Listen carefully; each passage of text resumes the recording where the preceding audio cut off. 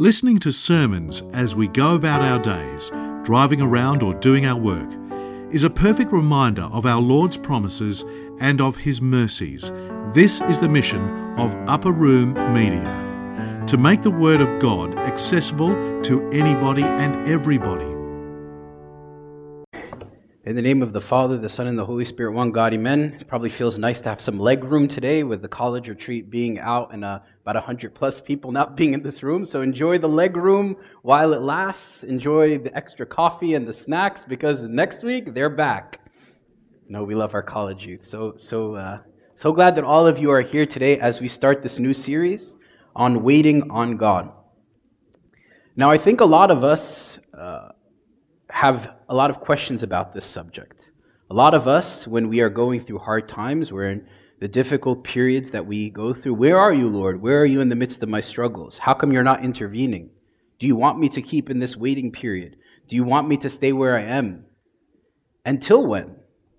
How many of us have felt this desperate desire for God to come enter into a certain circumstance that we're in right now to deliver us? I think all of us have felt this feeling of waiting on God.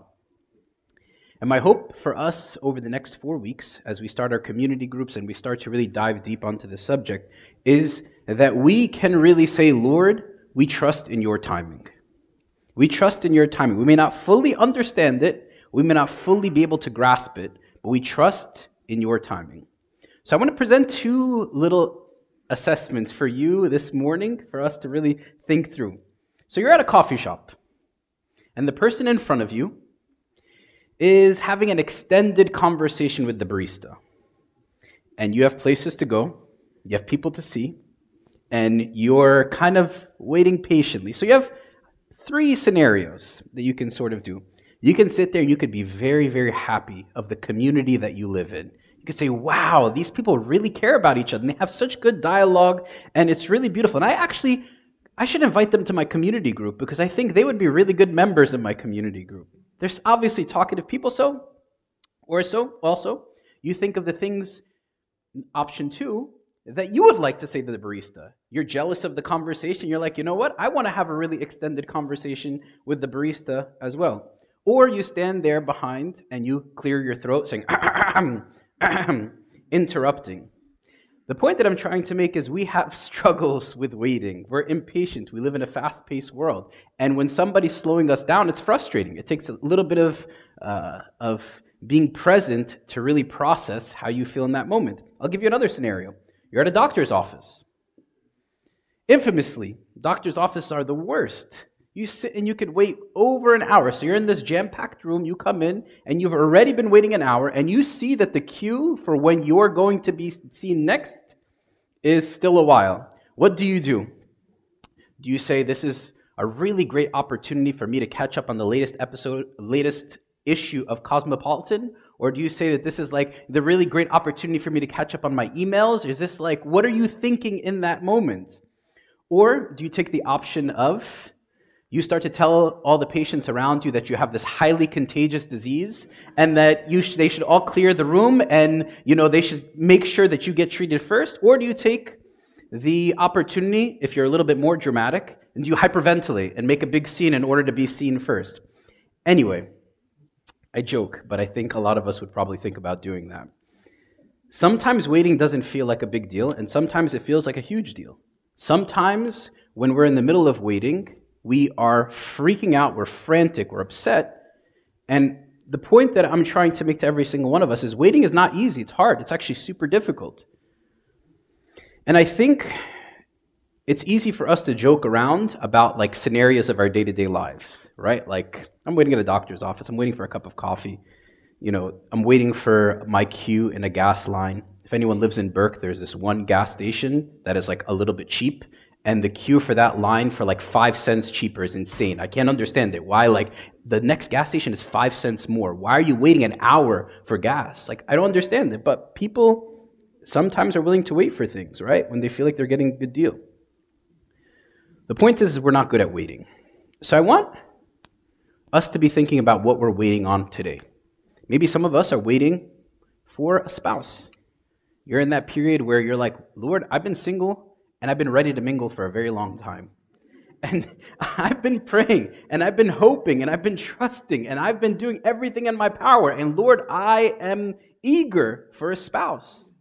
Or maybe some of us are struggling with having a child, and been waiting for a long period of time, and doing everything in your power, going to doctors, praying, seeking God, and saying, Lord, I really want a baby.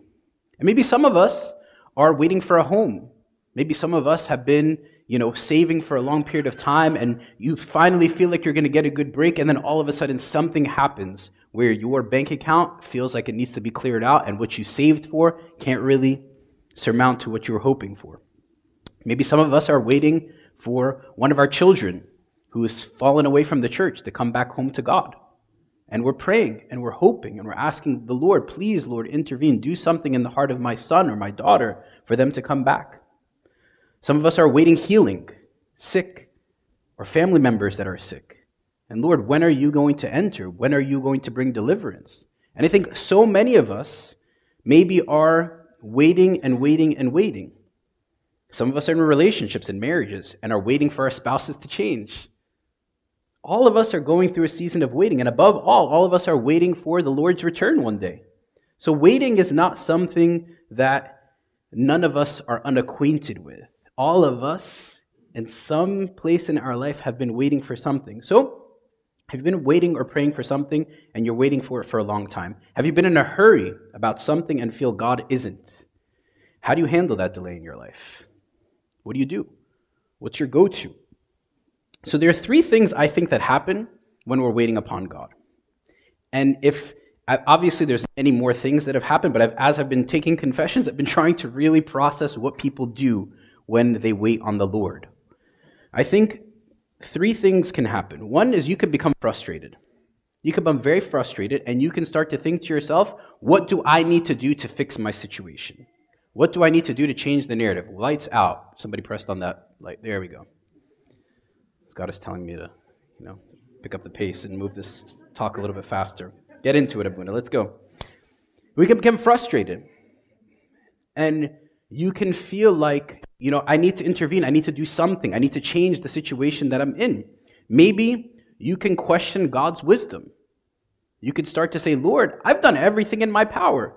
Don't you know the difference between, don't you see what this person is going through? Don't you see the medical condition that they're in? If I have compassion on them, shouldn't you have compassion? Shouldn't you intervene? Shouldn't you do something about it? Or even somebody that's literally dying and they leave behind children. And you're thinking to yourself, Lord, what is the deal with you? Surely if I recognize that there's something that this person is going to leave behind that's so great, and the circumstances that these people are going to be in with their lost parent is going to be difficult, if I feel this way, shouldn't you feel this way? And you start to feel like maybe your wisdom is above his. Or maybe you can question God's love for you personally. If you're the person in that waiting period, you can say, Lord, do you not care about me? Do you not see how long I've been suffering and seeking you and praying and offering sacrifices and giving to the church and serving and doing everything, Lord? And what's your deal? What's your deal? Am I the only one that has felt this before? Am I in a room of people that have never been frustrated with the waiting period? Or can all of us say that every single one of us have gone through a season where we maybe go through these difficult moments? But waiting on the Lord is actually one of the most difficult acts of obedience. And obedience is one of these things actually that we have a foreign concept with in our Western culture, right? In our culture, we think, what? Money buys everything, right? If I want to speed something up, even in Egypt, in Egyptian culture, right? In Egypt, if you want something to happen, what do? You pass the guy a little 20 spot, You make a little donation, They call it a donation. Right? In Egypt, it's a very common thing. But even in our society here in the West, we have that same mentality. How much can I flex on that person? How much can I really take care of that person? How much can I really do something to be able to get something to move along? In our society, we equate wealth to hurrying things up. Right? So now, when we're people that are wealthy and can't hurry things up, and things start to slow down, we really struggle with it that much more. Right? Because if I can't change my circumstances with my own power, with my own wealth, with my own intellect, then I'm left to do what? Just be obedient. See, King David struggled with this too. You can see all through the Psalms, I waited patiently for the Lord. How long, O Lord, will you forget me forever? But he says, wait on the Lord. Be of good courage, and he will strengthen your heart. Wait, I say, on the Lord. I want to ask you guys a question. As you look through the whole narrative of Scripture, do you ever see that God's track record in Scripture is one of, speed? Look at through all of the totality of the Scriptures. There's circumstances for sure where he acted quick. But when you look at the long track record of Scripture, let's take a few stories. When you look at Abraham and his wife Sarah were praying to the Lord for a child. And the Lord finally said, you know what? I'm going to give you a child. How long did he wait? From when the Lord said to him, Sarah will be pregnant, to actually the moment that she gave birth. How long? Who can take a guess? 9 months? A year? 2 years? 3 years? 10 years? 20? Try 25. Very good. Try 25. Can you imagine how much Abraham must have been going crazy in that moment? Hence Hagar, hence Ishmael, right? Lord, let me figure out what I can do to speed this process along, right?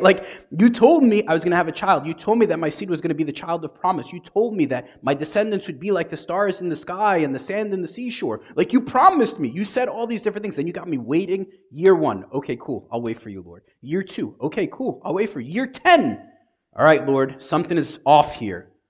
Maybe I misunderstood the message. Maybe I misinterpreted it. Maybe I need to ask one of the early church fathers how they would interpret that. I'm joking. There's no early church fathers at that. 25 years to be waiting is insane. It's intense. And I wonder how much Abraham must have been going through. 25 years is a long time to wait. Let's go on Moses. The Lord tells him, you're going to free my people from Egypt. And all of a sudden, the Lord acts. He does his thing. He splits the sea. He does miracle in the 10 plagues. He does miracle in sign and wonder. And he tells Moses that I'm going to take you to the land of promise. And you are going to be the person who is going to free these Israelites and bring them to the promised land. How long did he wait? 40 years. 40 years. I read a great quote that said, Moses spent his first 40 years thinking he was somebody. He spent his second 40 years learning that he was nobody. And he spent his final 40 years discovering what God can do with that nobody. Right? There was this process that was happening in Moses that was molding him, that was refining him, that even in those 40 years when he was in Egypt with the people of Israel, God was doing something in him, molding him. So that brings us to the why. Why wait? Why wait? Come on, Lord, you can move this process along. You're the one that spoke the world into existence. I'm convinced that what God does in us while we wait is as important as what we are waiting for. Once again, what God does in us while we are waiting is as important as what we are waiting for. Was Abraham the same man after those 25 years of waiting? Was Moses? Was every single person that's waited in Scripture on the Lord different when King David was running away from Saul? Samuel anoints him as a king. He anoints him as a king. He says, you will be the next, you are the king. And he's waiting and he's being hunted down and Saul is doing everything in his power to try to destroy him. Where are you, Lord? He waited patiently for the Lord. Where was David? Why did David become a man after God's own heart? Because in the waiting, God was doing something in him. I've been in a season of waiting in my life. And in those seasons, now, when I look back at them, I think, thank you, Lord, for the waiting. Thank you, Lord, for the waiting, because in the waiting, you were doing something to refine me, to mold me, and to make me more like you. You were refining me into the person that you desired me to be. C.S. Lewis has a great quote. He says, I am sure that God keeps no one waiting unless he sees that it is good for him to wait. When you do get into your room, you will find that the long wait has done some kind of good which you would not have had otherwise. The waiting did something good in you that you would not have experienced otherwise outside of the waiting. And I think when all of us think about our circumstances, we want the glory without the struggle. We want the resurrection without the cross. We want all the good things that come with God, all the blessing of the Lord, without the things that mold us into who He desires us to be. Father Paul's been saying this over and over again, but even when you talk about the mystery of marriage, right? Marriage is not necessarily for happiness, it's for sanctification. It's for God to change you into the person that He desires you to be. So anything that's great, does it come fast? Like, give me one thing. It doesn't come fast. Nothing that's great comes fast. Everything that is great requires work, it requires patience, it requires perseverance, and it's in that process that God molds us into who He wants us to be. So what's happening in us? Look what St. Paul says. But not only that, but we also glory in tribulations, knowing that what? Tribulation produces what? Perseverance. And perseverance, character. And character, hope. God is producing qualities in us while we wait. What that means is that biblically, waiting isn't just something that we have to do until we get what we want. Waiting isn't something that we have to do in order to get what we want. Waiting is part of the process of God molding us into who He wants us to be. In the waiting period, waiting exposes our idols and throws a wrench into our coping mechanisms. It brings us to the end of what we can control and forces us to cry to God. God doesn't waste our waiting. He uses it to conform us to the image of His Son. So what am I supposed to do? What am I supposed to be doing in the waiting? First thing is, waiting isn't passive. Waiting isn't me, I'm on this platform, and I'm just hanging out waiting for the train to arrive. Like, that's not what waiting is. Waiting isn't me doing nothing about the process. Actually, biblical waiting is not passive at all. People sometimes say, I'm just waiting on the Lord. I'm just waiting for God to do His thing. I'm waiting, I'm going through some financial troubles, and I'm just waiting on the Lord for the Lord to give me more money. Okay, what are you doing in the meantime? Like, what are you doing about the $50,000, $60,000 in credit card debt that you have right now? Have you learned tighten the belt? Have you learned, no, Abuna, I'm just praying. And I'm asking God, for me to land on, the monopoly you've just collected $200. Like, that's what I'm waiting for. I'm waiting for the Lord to intervene and do something about it. You have impulsive spending. You have a refusal to save money. You've gotten into a huge money mess. Can't wait on the Lord for that. You have to do something to change your circumstances. Maybe I'm selfish. Maybe I find myself being very narcissistic and self-focused on everything in my life. And every time there's a problem with someone, what do? I blame it on the other person. I'm going to be real with you. If every time there's a conflict, it's somebody else's fault, I'm fairly confident it's your fault. I'm fairly confident it's your fault, because if you cannot acknowledge that there's something in someone else that maybe is positive or maybe wasn't part of your hurt or your wound, and you maybe contributed to that, then I'm convinced that that's your fault. So waiting isn't a passive thing. It's not that I'm just hanging around doing nothing. There's an active role that I have. I should be serving. I should be giving. I should do everything in my power, offering myself up to the Lord during those periods of waiting. I shouldn't be just hanging around doing nothing. I love this definition. It says, waiting on the Lord is a confident, disciplined, expectant, active, sometimes painful clinging to God. I will trust you and I will obey you, even though the circumstances of my life are not turning out the way that I want them to. Confident, disciplined, expectant, active. Look at those positive language. It's not negative language. And they may not turn out the way that I want them to. But I'm betting everything on you, God. And there's no plan B.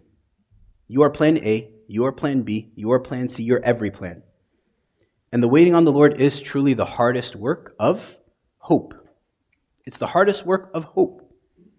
Right? How many of you have ever read the book by Viktor Frankl, Man's Search for Meaning? Anyone ever read that book? It's a fantastic book about Holocaust survivors and how they survived the Holocaust, what they did in order for them to be able to survive. And what Viktor Frankl reduces, like if I were to summarize the whole book, is he said they kept hope. That the hope that they would have is that the next day their guard would be a little kinder, that the food would be a little bit softer, and they would give thanks and have gratitude for just the little things. And that's what gave them the hope to be able to get through the day of suffering that they were in. Hope is the hardest work that we can do. But I don't hope in a random person. I don't hope in this obscure force. I don't hope in somebody that I don't have a relationship with. I hope in someone who has walked with me through the valley of the shadow of death.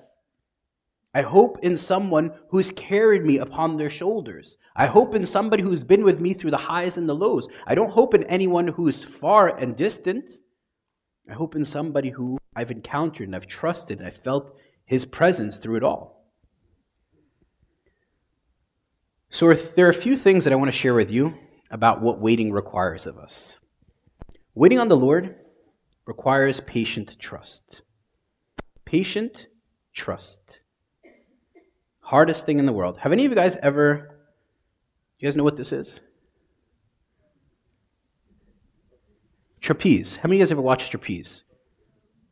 You know trapeze athletes? And in trapeze, there's actually two people that are one is called the flyer and one is called the catcher. Actually in DC, the Washington Trapeze Center is amazing. You watch people literally throw themselves and then somebody will catch them. And it's quite the amazing thing. And in this book by Henry Nouwen, he writes about his relationship with these two trapeze athletes. And in this book, he talks about how the flyer and the catcher, their relationship has to be like super close. And it's in that closeness that they trust that when the flyer flings themselves off this trapeze, that the catcher is going to do what? Catch him. They can't move, they can't flail, they can't extend themselves to the catcher. They have to just stay as still as they possibly can from the period of flying to the moment the catcher catches them. In his book, he says this quote, "The flyer must never try to catch the catcher. The flyer must wait in absolute trust. The catcher will catch him, but he must wait." He must wait. It's a beautiful analogy. It's a beautiful analogy to our relationship with God. We want to fly. We want to take leaps. We want to do things in our relationship with God. We want to be able to get through this circumstance that we're going through. And we are flying, Lord, and we're waiting. Lord, catch. And a lot of us are going left and right. A lot of us are flailing. A lot of us are doing everything in our power. And what happens? If I flail and I move as the flyer, the catcher can't catch me. The catcher can't reach. I'm not allowed to reach as the flyer. My sole responsibility is to just stay still. Now that's, in my opinion, one of the most difficult things in the world. But that's why it requires confident humility. What is confident humility? Seems like a juxtaposition, right? Like confidence and humility. How can that be? Because waiting by nature is something that only humble people can do. Or at least what the humble can do with grace. To wait for something is to recognize that I'm not in control. I'm not calling the shots. The timing is not up to me. In our society, again, like I said earlier, there's a correlation between status and waiting. You go to a restaurant and you're waiting at that restaurant. Again, you throw a little 20 spot or 100 spot. They're going to make sure that they expedite you to the front of the line. Because when you have a little bit of wealth, you can do something. But waiting reminds me that I'm not in charge.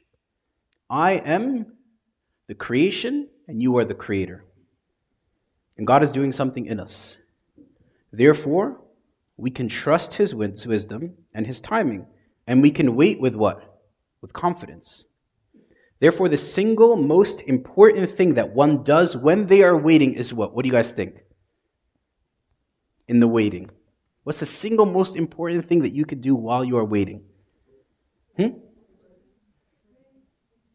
Throw out hope, okay. Hope, yeah. But give me some other words. Huh? Faith, okay. Okay. Meditate, okay. Praying. Now, I'm not saying that as like the 2 Sunday school things that you learned your whole entire life, like you must read your Bible and pray. I'm saying prayer as a relationship. I'm saying prayer that I'm clinging to you, Lord, and I will not leave you until you bless me. I'm clinging on to you, Lord, and I trust you. You know, we can be confident because, again, God is leading us. We express humility because we are confident that his way is the best. Right? Like my kids at 3 years old, it's the best age in the world to learn about confidence, humility. It's the best age in the world because they defer to their mama and dada. They defer, they trust, they have confidence that whatever their mom and their dad will take them is the best place. And as they get a little bit older, they start to believe, no, I got this, mom and dad. Like, I got this. Although Cece tests me a little bit, but both of them, Micah too. But there is this confident humility that these kids know that their dad and their mom has the best thing in store for them. They're not worried. They wake up every morning like, what kind of cool thing are we going to do today, mommy and daddy? Like, what's in for the... And they trust that the day is going to be awesome because their parents are leading them into their own promised land. And I think all of us, when we're in that moment where we're stressed out, where we're losing confidence in God, what do? We get a little frantic. Let's be real. Abuna, I'm like 29 and a half. Where is the knight in shining armor? Like, I've been praying. I'm 29 and a half, Abuna. Like, Abuna, this has to happen before I hit 30. If it doesn't hit 30, like, what am I going to do, Abuna? And I'm not making fun of it. I'm honestly not. I'm actually just saying like this, like intensity that the person starts to feel as our culture puts pressure on them to get married. Abuna, like by now I look around and everyone around me has like a house, has a car. Like, oh my gosh, Abuna, like what am I going to do? I've been praying, I've been asking God to do this. And you see the franticness that happens in a person when they are not getting what they want, when they're in that period of waiting. Who's the author of that franticness? Is it God? If I'm clinging to my Father and I love him and I know that he's with me in the highs and the lows, am I supposed to be frantic? God's voice is never frantic. It's never frantic. Sometimes I find myself waiting up in the middle of the night and I'm thinking, you should have done this, you should have done this, you should have done this, you should have done this, you should have done this. There's this person that needs you. And sometimes I have to just say to myself, Lord, I just need you to help me be still. Because the voices and the craziness and the intensity, your voice is the voice of the Good Shepherd. Your voice is the one that leads me to green pastures. Your voice is the voice that restores my soul. Your voice is the voice that tells me what? Peace, be still. When you think about the disciples in Mark chapter 4, when they are rowing and rowing and rowing, and there is a storm, and they're like, Lord, do you not care that we are perishing? What are you doing, Lord? Come, intervene, do something. He's hanging out sleeping. And he says to them, oh, you have little faith. Like, what? He stands before the storm, and he says, peace, be still. And the storm ceases, and all the craziness that they were just doing hours prior disappears in the light of his voice. Disappears in a second. God's voice is never frantic. The devil's voice is frantic. The devil's voice divides. My own thoughts can be frantic. because I have not clung and trusted in the Good Shepherd. Back to Viktor Frankl. Waiting on the Lord requires what? Inextinguishable hope. Who knows what inextinguishable hope is?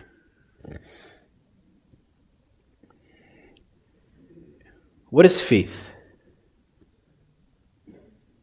Faith is the evidence of what? Things hoped for. Things unseen. Right? Like we have our faith in something that we hope for. The hope of eternity. The hope of the place where there is no sorrow. The place where no eye has seen nor has heard nor entered the heart of man the things which you, O God, have prepared for those who love you. Faith is what gives us hope. And hope is not something that we see, not something that we can necessarily be tangible and grasp. But we cry for hope. We cry for hope. We hunger and thirst for that experience. In the Bible, we find that the most wonderful promise attached to waiting on the Lord is this one.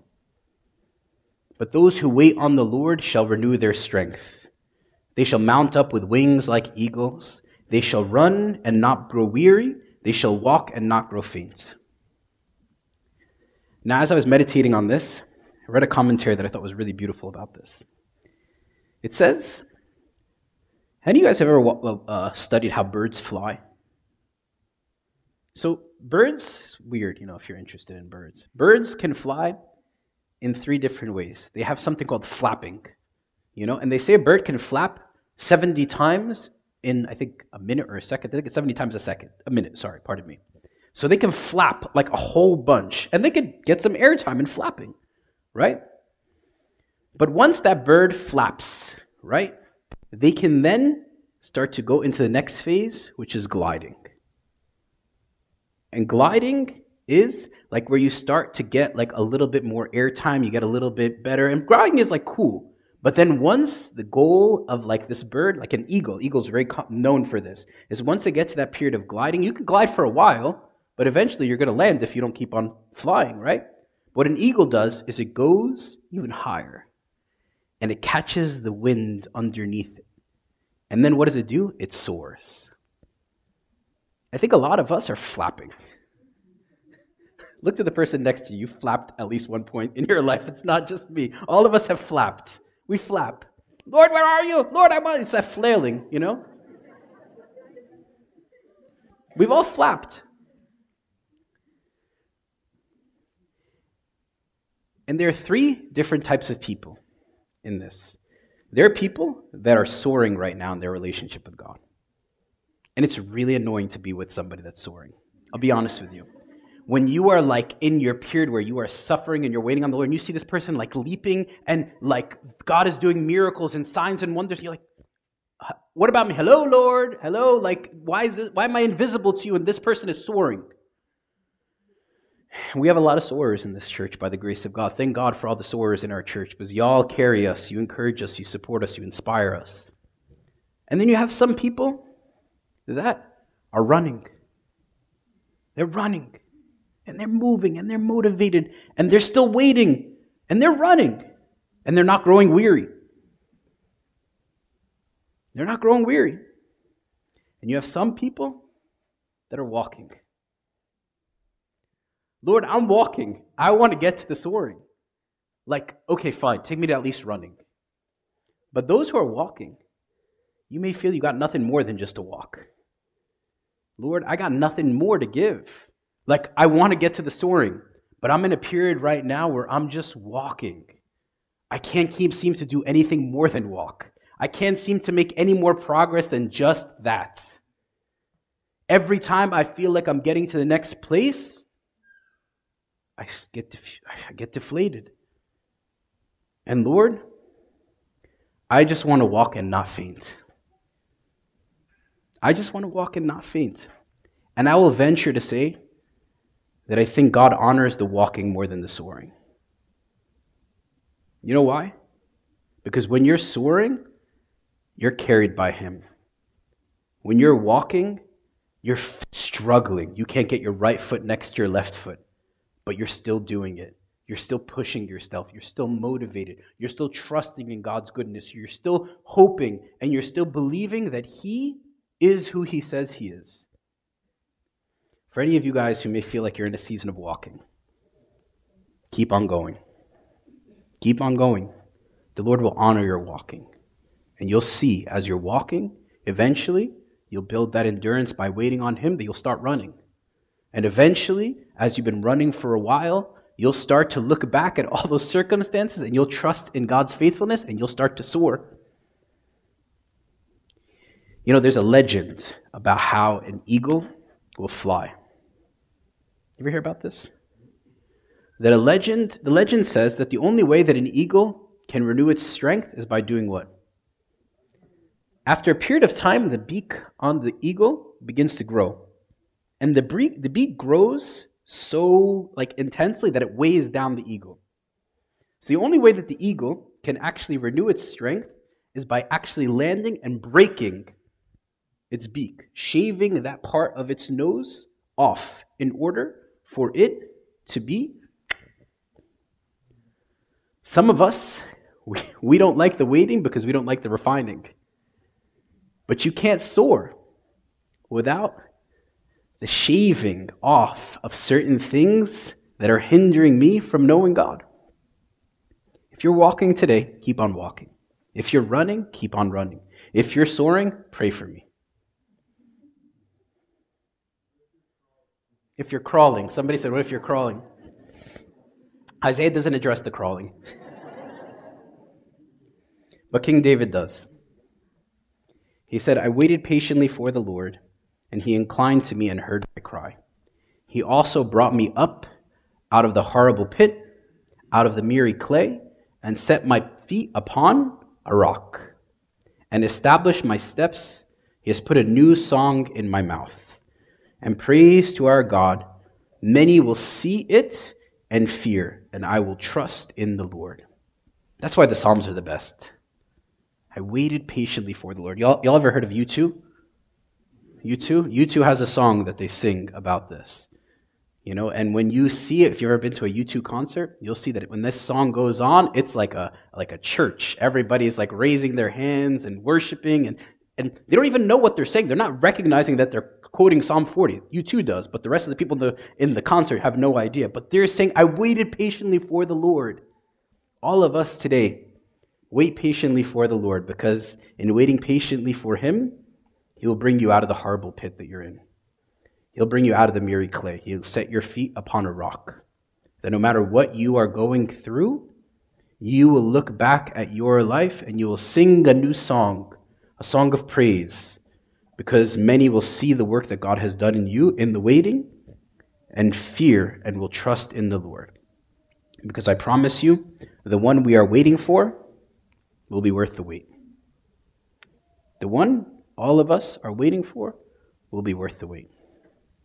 So what I want to encourage you guys today is, as we open up this series, to think about your relationship with God today. Think, if you're in a period of waiting, which I'm sure most of us are in, what am I doing? How am I responding to that waiting? Am I confidently trusting Him? Am I being humble? Am I having expectant hope? Or am I doing everything in my power to try to change my circumstances and run away from the waiting? I pray that every single one of us would be inspired by this series as we continue it over the next 3 weeks, that we'd be motivated to wait on the Lord and to trust in His goodness, and to believe that this period of waiting is what? This period of waiting is doing something in us far greater than we could ever imagine. Because what God does in us while we are waiting is more important than what it is that we are waiting for. Glory be to God forever. Amen. This talk was brought to you by Upper Room Media. We hope that this talk has, through the grace of God, touched your heart, and we pray that it will not only inform you, but will also transform you and your life with Christ.